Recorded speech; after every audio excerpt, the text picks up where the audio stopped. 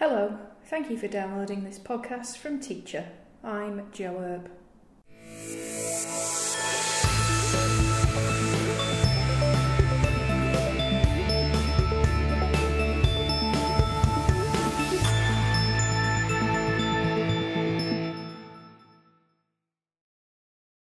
Welcome to episode 4 in our Global Education podcast series. This month I'm talking with John Burns, Director of Creativity and Innovation at the International Schools Services, about his work with the Shekou International School to showcase teaching and learning via social media.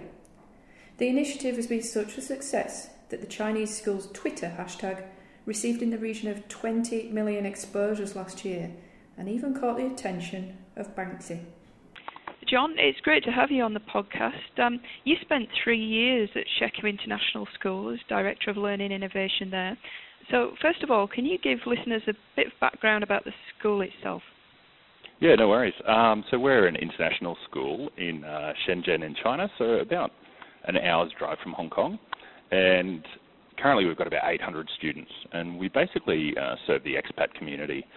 So we have a mix of American, Korean, British, German, French, and other students that attend the school. And we're an IB school, so you might be familiar with the International Baccalaureate, which is pretty much the staple program in a lot of international schools around the world. Mm-hmm. Now, I mentioned your role there, Director of Learning Innovation. One of the things you were heavily involved in was boosting the social media presence, I guess, or those social media connections for SIS.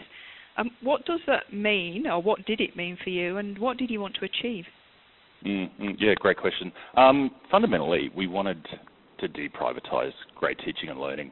You know, if something great is happening in a Year 2 classroom, it shouldn't be a secret to the classroom next door. It shouldn't be a secret to the middle school, and certainly shouldn't be a secret to the principals and others. Mm-hmm. So we wanted to find a way that we could get teachers actively discussing and sharing the practice in their rooms. And so we saw a Twitter hashtag as being a really good medium for that. And so what we have as a result is this organic community of people constantly sharing practice via the hashtag SISRocks. Mm-hmm. So it was just Twitter alone, not Facebook or other channels. What was the decision behind that? Yeah, I think that there's naturally this affinity with Twitter, or for educators to have this affinity with Twitter, and we just saw it as a really easy way to share what was going on through a hashtag.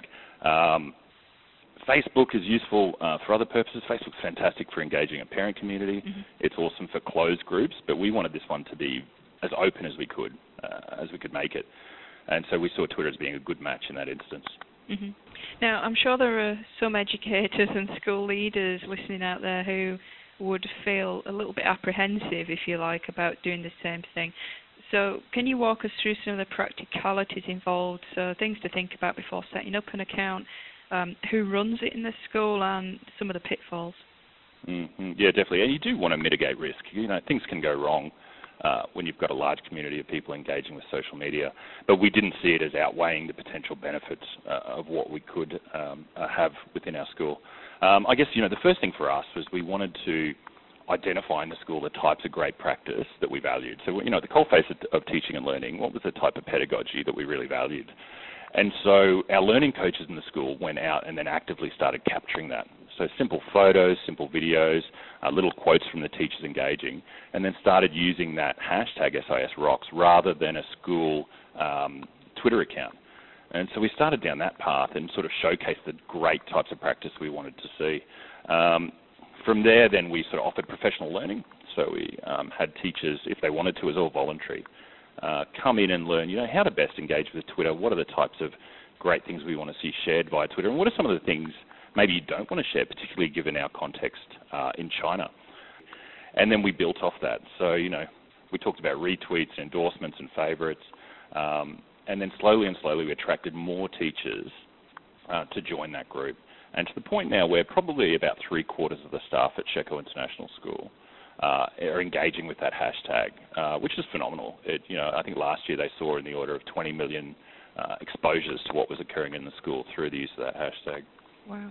So actually, the practicality of who runs it doesn't fall, is not an issue in this case, is it? Because you've done it where people dip in and out, and it's actually through the hashtag rather than an account itself, yeah? Yeah, precisely. So it's completely decentralised. And that does, pose some risks. What if someone posts something inappropriate? What if someone from outside the school does that? And largely in the last 3 years, we just haven't seen that. It just really hasn't been an issue. And I guess because of the positive way the learning coaches approached it, the leadership approached it, and really documenting and showcasing these are the types of things we want to see in that space. So, we see discussions around teaching and learning. We see discussions around passion projects and genius hour type things. We've seen a change to our recruiting landscape where teachers who are potentially vetting the school or want to come here are talking to staff and engaging with staff before they arrive. And there are some students involved as well, and we'd like to see more of that. Whenever a student enrolls in our school, we have a media release, so the parents are aware that we might use their pictures and images in their school blogs. We might use them in their yearbook, which is an iBook that goes onto the iBook store. We might use them in Twitter, and parents can opt in or out of all of those. Across the school, I'd say there's probably only 3 or 4 students that we have off those lists, and teachers in those classrooms are highly aware of that, so they know, if I'm going to post anything to Twitter, I'm going to post a video to YouTube, then these students can't be included in that. Mm-hmm. And what about access to that? It's open access, isn't it? Do you find that the parents engage on Twitter? Yeah, it's a little trickier in our context with the parent community because we are in China and some access to social media is a little bit more difficult, but we do have some parents engaging. Primarily for SIS, though, it was about, that community of practice, great teaching and learning at the forefront, and a constant discussion around what that actually looks like. Now, you've mentioned some of the benefits there, including recruitment. What are some of the other plus points? I understand it's led to more collaboration. Yeah, it's been really quite interesting. So we've seen vertical collaboration occur in the school now, and it was quite organic. So sort of an art initiative and a science initiative between the elementary school, the middle school, and the high school, where there are kids PK-12 working together and learning together in a probably more an authentic way than happens sometimes traditionally in the classroom. We've seen marketing benefits of the school. Like the school's profile has risen dramatically because of this exposure via Twitter. And so that has helped with recruiting in some regards, and also with our enrollment and really just boosting the profile of the school. And we've loved something that's only recently started emerging is the connections with professionals. So, there's been some fantastic moments where artists like Banksy have liked some of the work that's been posted online from our elementary school art teachers.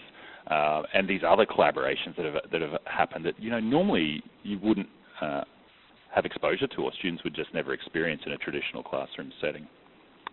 That's all from this episode of Global Education. John Burns, thanks for talking to us today, and good luck with your new role at the International School Services. No worries. Thanks, Joe. For more information about this podcast and to access other articles and videos, visit www.teachermagazine.com.au or join our community on social media via Facebook and Twitter.